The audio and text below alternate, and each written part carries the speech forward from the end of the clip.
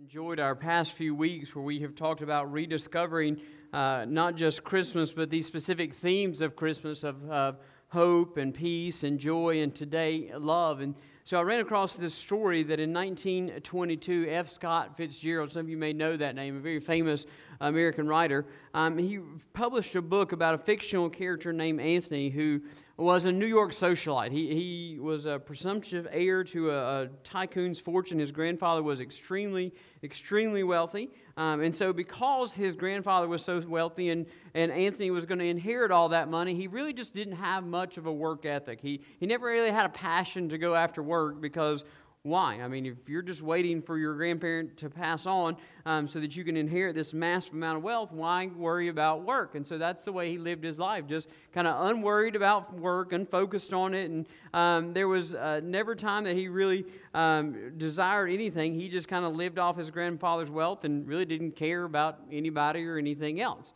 And there were a couple events in this character's life that changed his perspective on things, changed the way he saw things.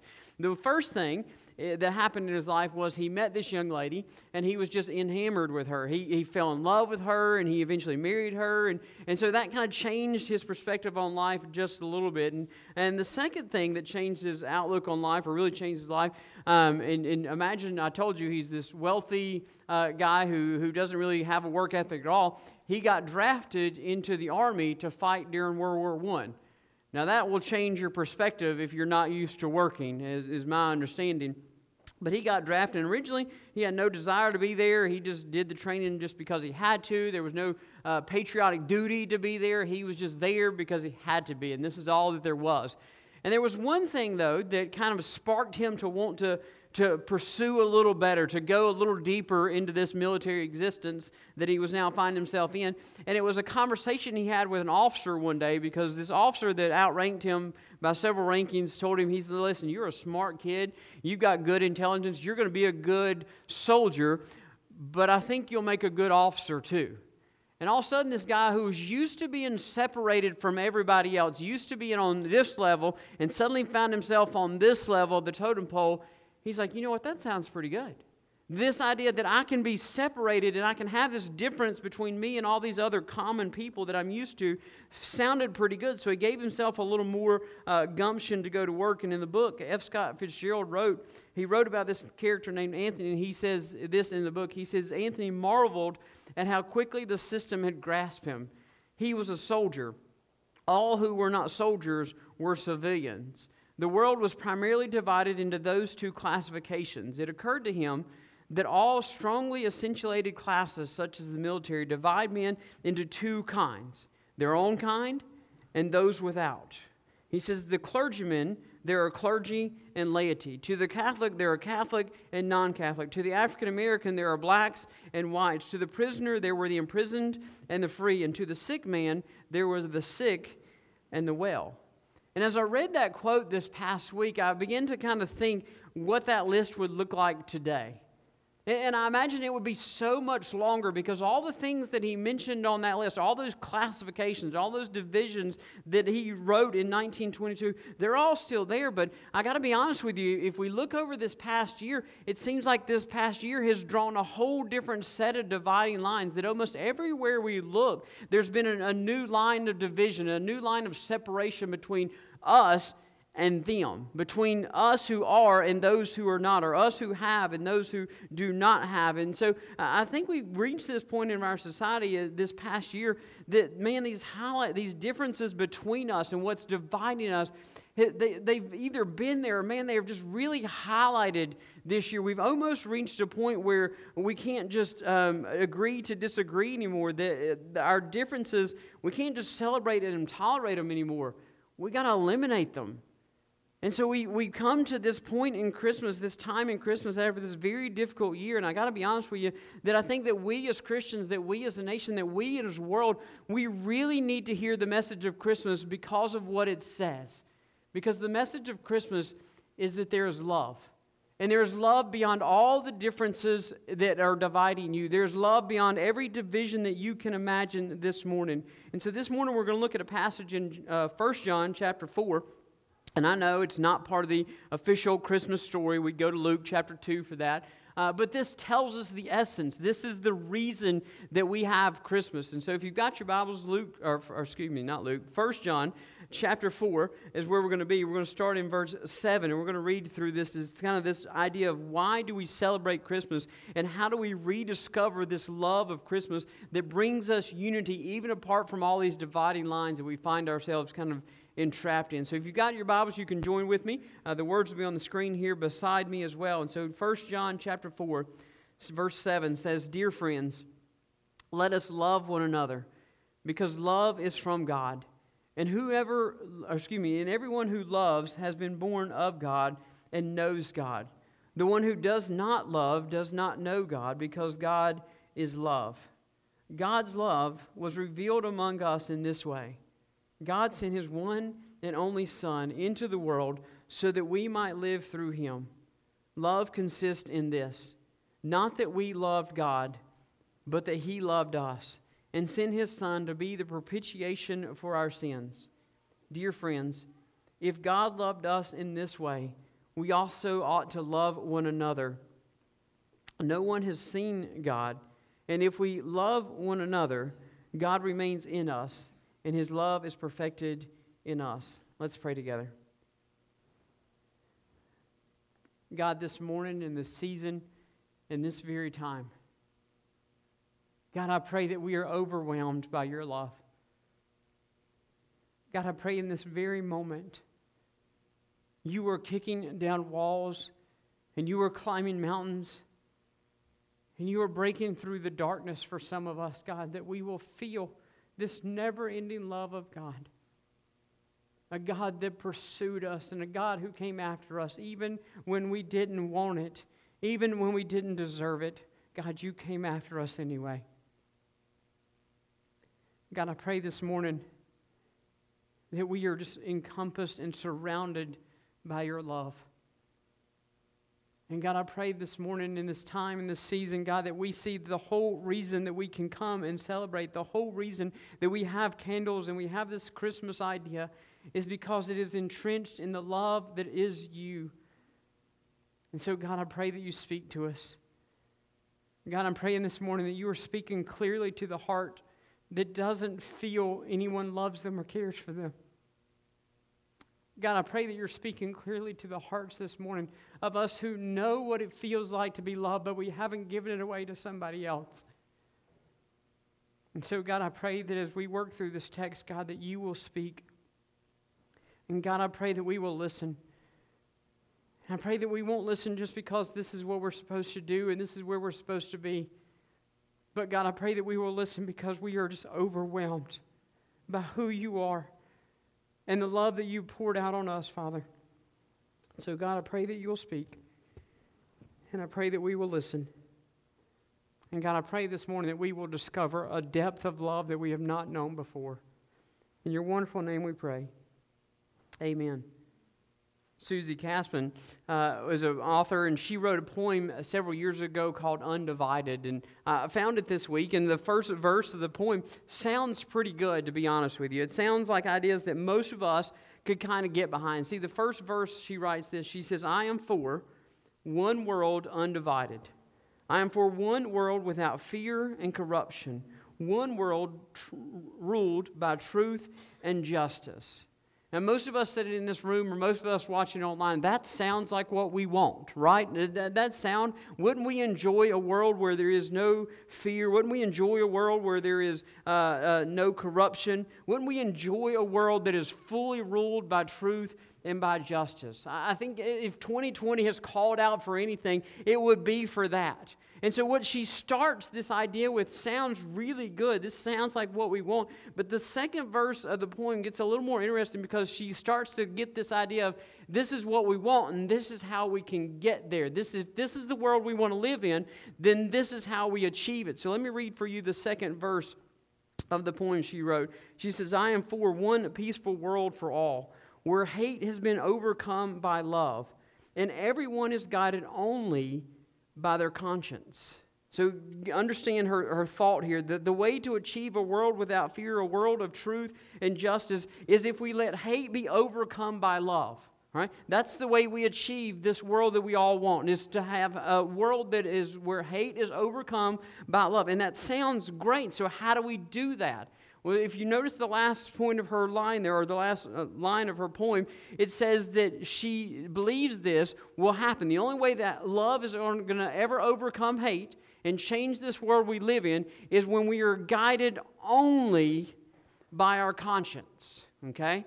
Only. There's a key word in there. Only. She doesn't say, I want people to be guided by their conscience and other.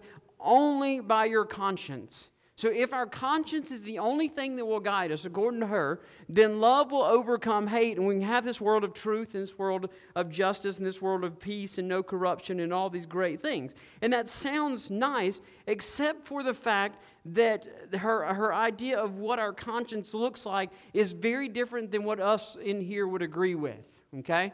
Because I want to read to you another excerpt, just a couple lines from the same book, what she wrote just a little bit earlier before she included this poem. This is what she says is inside of us. Earlier in her book, she says that we have a universe within us that mimics the universe outside. None of us are just black or white, are never wrong and always right. No one exists without polarities. Everybody, get this, has good and bad forces working with them, against them, and within them. Okay, did you hear what she said? That inside of us, there's this small little universe. That inside of each one of us, this is her what she's saying. That inside of each one of us watching here today, whether in person or online, there's this universe. Okay, the whole universe going on inside of you. All right. And this universe has both good and bad in it. And this universe that's inside of you really just mimics and reflects what's on the outside of you. Okay? Which brings up this kind of interesting question. If what's on the inside of me is really just a reflection and mimicking and mocking the same thing that's on the outside of me, if what's on the inside is really no difference, it's just a smaller version of what's on the outside, then how's it ever going to make a difference of the world that's on the outside? Let me ask it to you this way, or think about it this way. If my conscience, which is supposed to be my only guide, okay, this is the only thing that's supposed to guide us is our conscience. If the voice inside of my head that controls my good and bad is controlled by both good and bad, which is what she said, that there is both good and bad within us. So if the voice in my head, the conscience that controls me is both good and bad, then how do I ever know if I'm doing good or bad? We don't. So this is where I'm getting to. This is the point that I'm trying to get you to understand, is that if we're going to have this idea that love can change things, love is going to make a difference, then the kind of love that's going to make a difference cannot come from within inside of me. Because let's be honest, if we were just small versions of the universe around us, then wouldn't the love inside of us already made the difference? Wouldn't we already feel this world of justice and peace and truth? And wouldn't we already feel all those things exist because we're just inside the same as we are outside? No, we're not.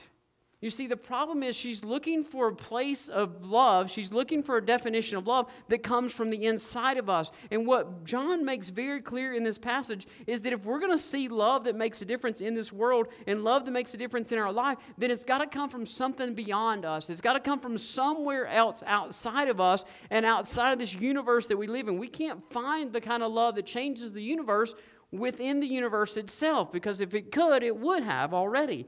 And so love has to come from somewhere else. You see, this love that's going to make a difference has to come from somewhere or something beyond us and something beyond this universe that we're a part of. And that's the first lesson that John teaches us, that love has a source, and it is not this world, and it's not Michael Rakes. It is nothing inside of me. The source is God Himself. I want you to look with me what he says in verse 7. He says, "Dear friends, let us love one another because love is from God, and everyone who loves has been born of God and knows God." You see, we've talked about this before, that if an author in Scripture mentions the same idea or the same word, if he mentions the same word in a short period of time over and over and over, he's really trying to get your attention to this, okay? So if you went back and you looked at verse 7, you're going to see this word love at least 3 different times in that verse. You're going to see it at the very beginning, You're going to see it in the middle, and you're going to see it at the end. Okay? Now, even better, if you saw it in Greek, you would see it 4 different times. Okay? We'll come back to that in just a minute. And so, very clearly, John is starting this section about love. And to be honest with you, John probably writes more about love than any other author in the New Testament. Okay? He wrote the Gospel. It's all about love. He wrote these 3 letters. Man, they are packed about love. He loves the idea of love, but he's very clear that if we're going to have love at all, we got to know where it comes from. And so right in the middle of the beginning and the end of this verse, he sandwiches right in the middle. This is your source of love. This is love that flows this way, love that flows that way. It has a source. It is from God, which understand that if love is from God, it is not man-made. Now, that doesn't sound big to us, but you got to understand that we don't live in a world that shares our worldview, because the worldview of love is that love is something we've evolved into. Love is something that we have created. Love is something, this idea that we've shaped it and we formed it on our own, and so now we get to define it. But that's not what John says. You see, we didn't evolve into love. We didn't evolve into what love has become. We don't get to shape love how we want to. We don't get to define it. We don't get to replace it or redefine it because we didn't come up with it in the first place. God did. You see, we don't get to set the limits of love, which means we don't get to include anything in this definition of love that God doesn't. Also means we don't get to exclude anything in this version of love or definition of love that God doesn't exclude as well. The limits of love are established solely by the one who establishes the idea, and it is God Himself, because He is the source of love. Now I want you to hear what that means. It means I can't look at someone else, and we'll get down to this a little bit later. It means that I can't look at someone else and say they aren't loved by God, because God is the one who gets to set those limits. I don't get to include somebody else or something else in love because God includes it. Or I don't get to exclude what God has included. I don't get to set the limits or change the limits. I simply get to work within the limits that are established by the source of love, by God. And then John takes this a whole step further in verse 8. He says not only is love from God, as he said in verse 7, but he goes into verse 8 and he says the one who does not love does not know God, because God is love. So love is from God, and now God is love. It is part of the nature of God to love. It is that this is what He is. Not all that He is, but part of what He is. He is this loving God, and He cannot exist without love. So I want you to think about that for a moment. Think of all the things that we know and we see around us, that God, honestly, He can exist without those things, because He has. All of us sitting in here and all of us watching online, we would all agree with this idea that God is eternal, which means there's never been a time that God has not existed. But we know there was a time when I didn't exist. I know there was a time when this world didn't exist. And so understand that this world and Michael Rakes or all of us as human, we don't get to define love, because love existed long before we did. Because God could not exist without love. He could exist without us. He did it. He's done it. But He couldn't exist without love. So as long as God has existed, love has existed as well. And so we don't get to define it. We don't get to shape it. We don't get to change it in any shape, form, or existence, because love isn't dependent on us in any way whatsoever. Understand that God doesn't need us. Love doesn't need us to exist. It has always existed because God is love. See, that's not all He is, but it's essential to who He is. There is a loving quality about Him that doesn't eliminate the rest of His characteristics. It doesn't eliminate His holiness or His righteousness. It doesn't eliminate His justice that He has. So one author put it this way. He says, instead, we know that the holiness of God is love, that the righteousness of God is love, that the justice of God is love, that everything God does in one way or another expresses His love. See, we kind of come to this point of Christmas and we come to these difficult times in our life, and maybe we look back over this past year and we're like, God, where have you been in all of this? God, I don't feel you in any of this. And everything that God has been doing in your life and through this year, there has been love in every aspect. Even when He has judged us, even when He has punished us as loving children, He does it out of love. You see, I've told my kids before, the reason that we discipline you, the reason that we don't let you do everything that you want to, the reason that we draw these boundaries and limits is because we love you enough to care for you. You see, sometimes we've lost that idea of God.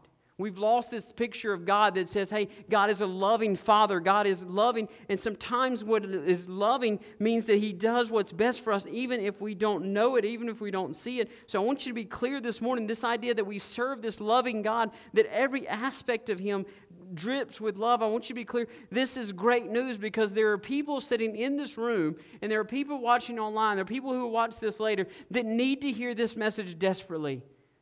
Because some point in your life, somebody has looked at you and they have simply told you a lie. That you are unloved and you are unlovable. At some point in your life, maybe not you, maybe it's the person sitting beside you, maybe around you. But folks, in this world, there are people who they have lived this story that either because of the way they look, or because of the things they've done, or because of the status they have, or because of something about them in their life, somebody has looked at them and said, nobody loves you. Nobody cares for you. Nobody would ever want you in any way, shape, or form. You just need to know nobody cares about you. And what they're really saying is that if you didn't exist, nobody would even know. And I want to share that story with you, and I want to share that with you because I can tell you that teenagers live this day in and day out. I can share with you the number one reason that people in their life is because they think this is true. They think the fact that there is nobody that would miss them. They think there's nobody that would love them. They think that nobody would care for them. They think that they've reached a point where regardless of what happened in their life, that they've reached this point that Satan has told them this over and over and over, that nobody loves you. But I got to tell you that according to Scripture, nothing can be further from the truth. You see, what it tells me is simply this, that you are loved, that God Himself loves you. There's a God in heaven that looks down over all of His creation, and He looks down on you. When He looks down on you, His heart is filled with love. And I want to understand that as long as God exists, His love for you exists because it is who He is. You can never have a moment in your life that you are not loved. Think about that. You have never existed in a moment of time, even in your imagination, where you were not loved. Because God has always loved you, and I want you to understand this isn't just anybody who loves you. This is the God who created the heavens and the earth. This is the God who paints every sunset and sunrise you've ever seen. This is the God who created the beauty of the skies and the beauty of the birds that fly in them. This is the God who created flowers and scents and smells. This is the God who defined everything that we look at as beautiful. This is the God who created all that, and this was the God who looks at you and says, I don't care what anybody else says about you. I love you. And if there's anybody that knows beauty, it is the God who created it. And so don't ever let anyone look at you and say you are unloved. Nobody loves you. Nobody cares for you. Nobody would dare love you. Because you just look at Him and just say, the God of this world, the God of all creation, loves me. And I want you to see how we know that. He loves you because He's demonstrated it in His actions towards you. We know His love exists because He doesn't just tell you about it. He shows it to you. See, when we talk about love, let's be honest, talk can be pretty cheap sometimes. When we use this idea of love, sometimes we just throw it around like it doesn't really mean anything. I can tell you that I love lots of stuff. Most of you know that I love ice cream. Most of you know that I love chocolate. That's just cheap talk. You see, we talk about love as if it's this noun that I get to possess, but often we should be talking about this love being this verb that I have to show and I have to demonstrate. Now, I'm just going to be straight up and honest with you. If you take me to Dario, I'm going to show you my love for ice cream, okay? I'm going to demonstrate that very clearly, not in the way Scripture does, but I'm going to show you because I'm going to take action on some ice cream, and I'm going to demonstrate what love looks like, all right? So you can see it in a very tangible way, but God has this very tangible way of extending His love to each one of us. I want you to see what He says in verse 9. This is how God demonstrates His love for us in verse 9. It says, God's love was revealed among us in this way. And this verse is just dripping, man. We could spend all day right here, but we won't.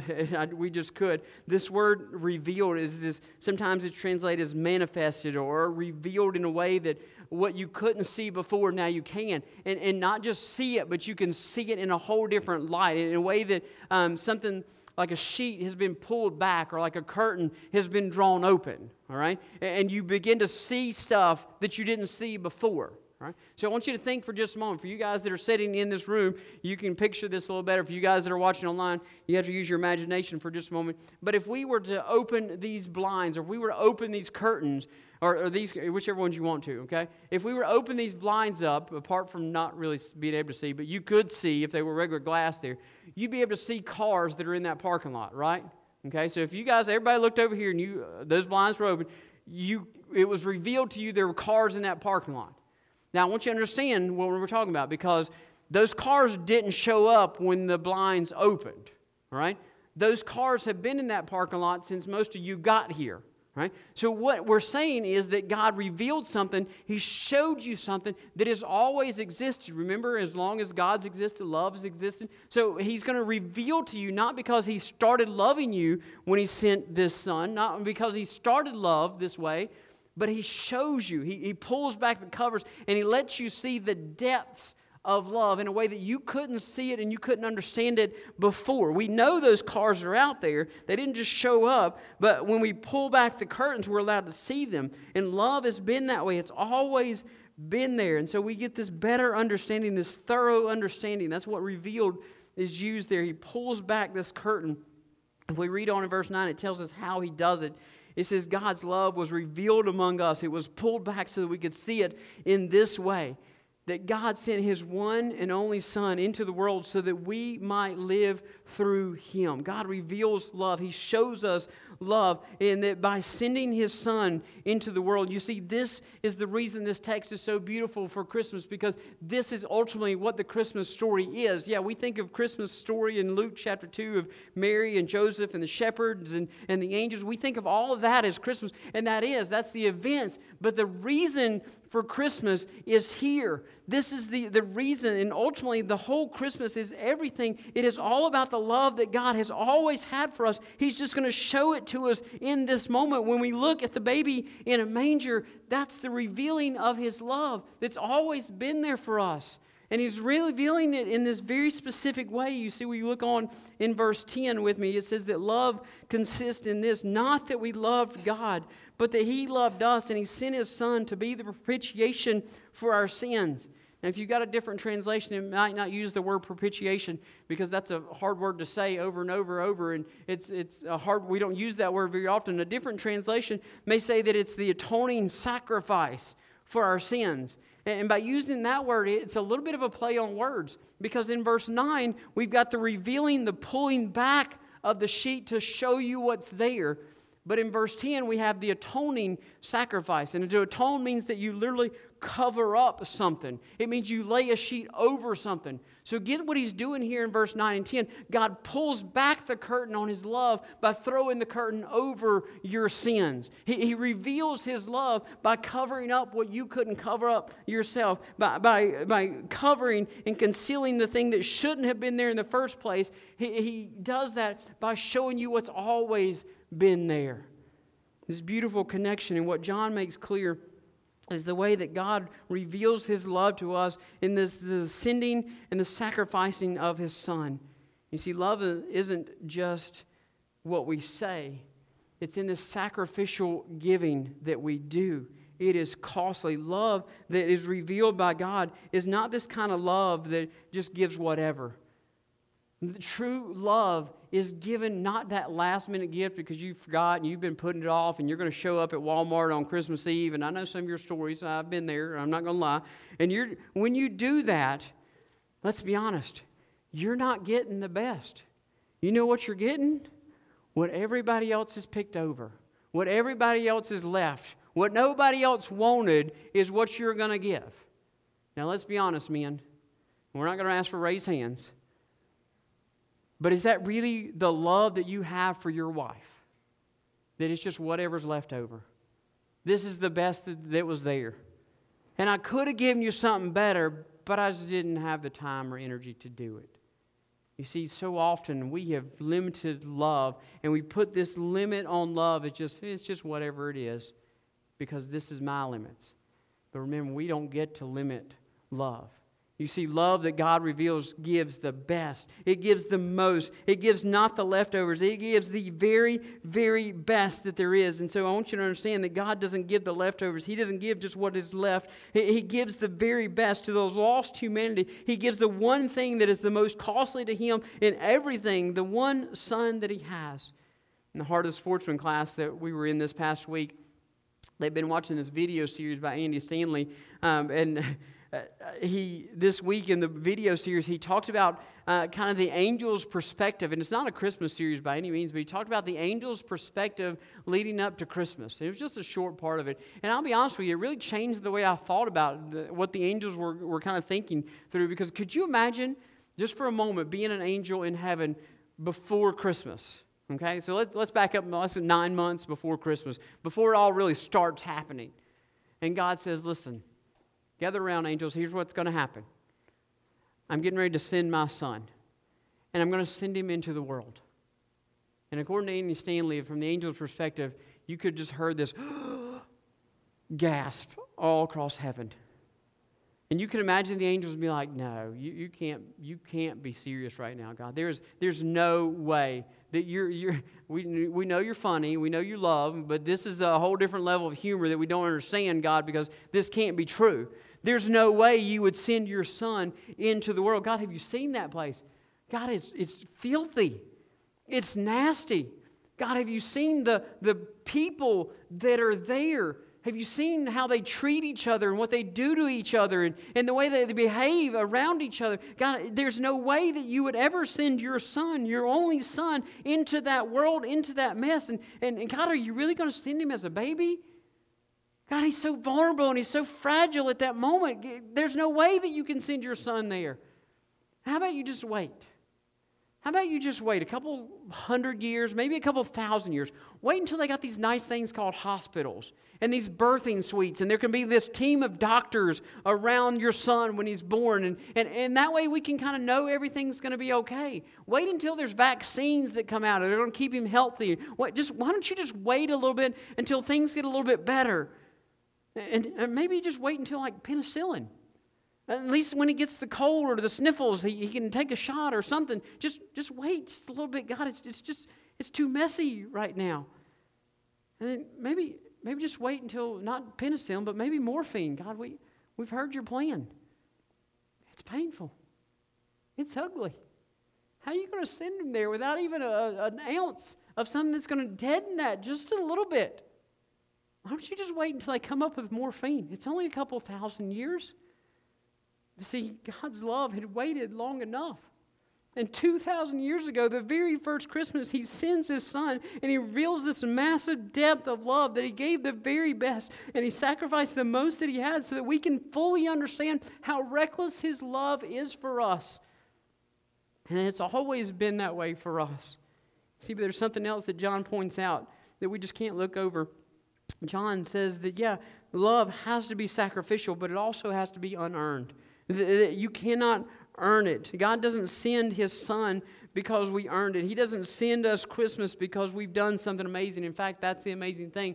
He sends Jesus because we cannot earn it, because we do not deserve it. In fact, if we look back at verse 10 really quick, he makes this clear in two different ways. He says that in verse 10, love consists in this, not that we loved God, but that He loved us and sent His Son to be the propitiation for our sins. That even when we didn't love Him, He loved us and He sent His Son. Even when we didn't love Him, He gave His Son. And even when we didn't want Him, He sent Him anyway. And Jesus comes and He dies, not because we loved Him, even when we didn't love Him. And He sends His Son to die for us because we were sinners, because we had something that needed to be covered up, because we had something that we couldn't take care of ourselves. He sends Him because of the very reason that we couldn't do this on our own. He sends Him because we were not just making mistakes in our life. You see, so often we think of sin, it's just a little mistake, I didn't mean for it to happen. I want you to understand that when we sin, it is shaking your fist at God. It is yelling at God, saying, God, you're not doing your job. I can do it better. It is, God, I'm actively rebelling against you, and I don't care what you say, I'm going to do it my way. That's when He sent His Son to die for you and to die for me. Not because we loved Him or because we were good. It's because we couldn't be good. It's because we were fighting against Him. It's because we were rebelling against Him. And He says, the only way they're ever going to come back to me is if I show them this overwhelming love. The only way I'm ever going to win their hearts back over is if I show them how deeply and passionately I love them. We didn't earn Christmas. We're given Christmas because we couldn't earn it. And in fact, I want you to think back over the entire Christmas story. Not one person in the Christmas story is there because they earned it. Mary doesn't get to be the mother of Jesus because she's some special person, because she did really good things. She doesn't get to be the mother of Jesus because she followed the rules right.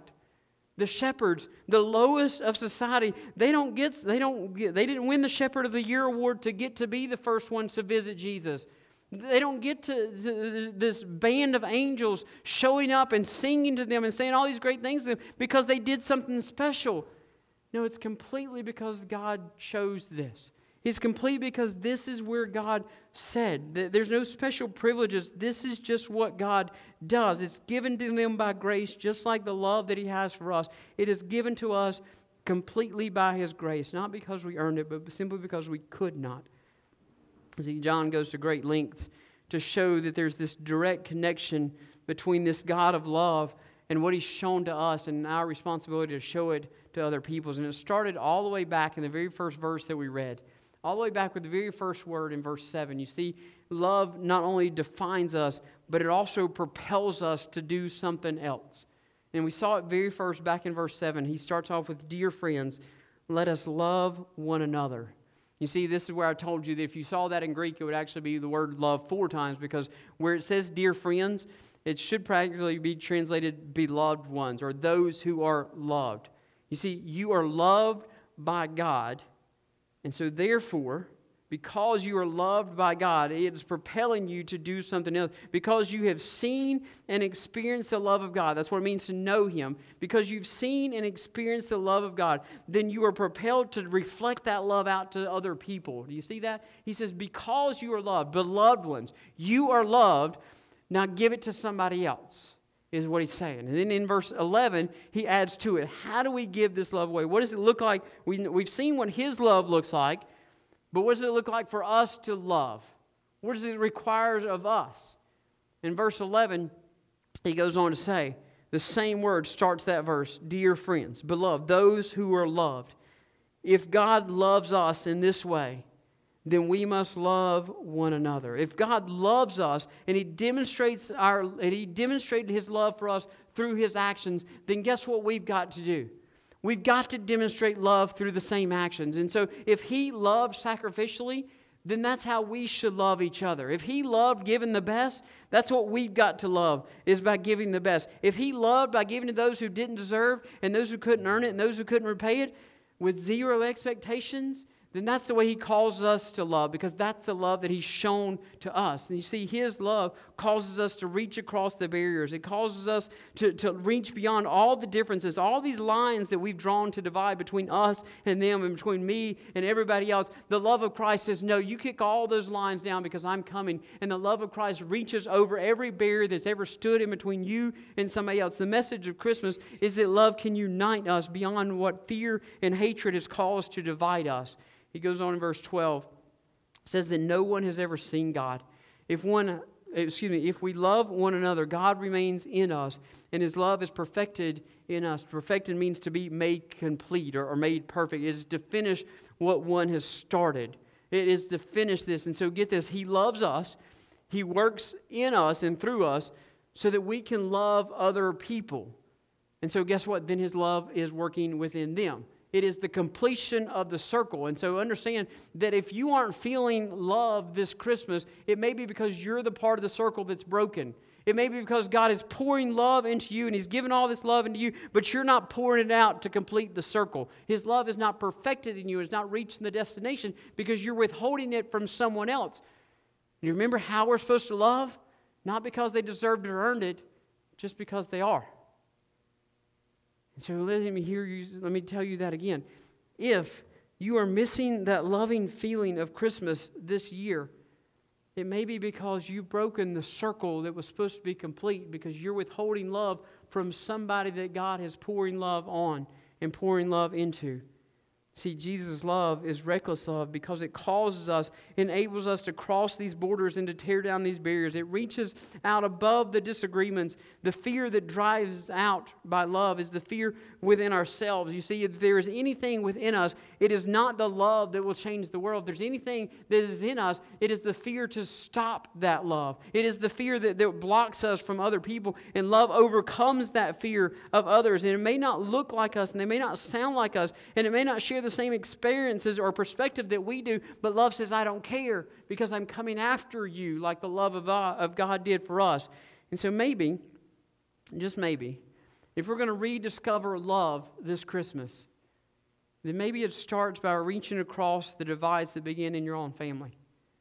Maybe it's within your own home or within your neighborhood or workplace or your community. And Jesus at Christmas and all the times, He calls us into His loving presence, and He invites us while we're there that we need to be making room for everybody else, whether we think they deserve it or not, because the truth is we don't deserve to be there either.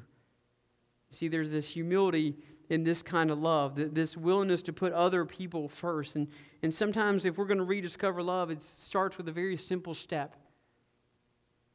It starts with an action and maybe just a gesture or an invitation.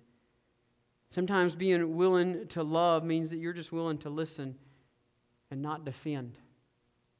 Maybe if we're willing to love, it's willing just to stop and listen and see someone else, not as another, but as just someone who is equally drawn to the love of God.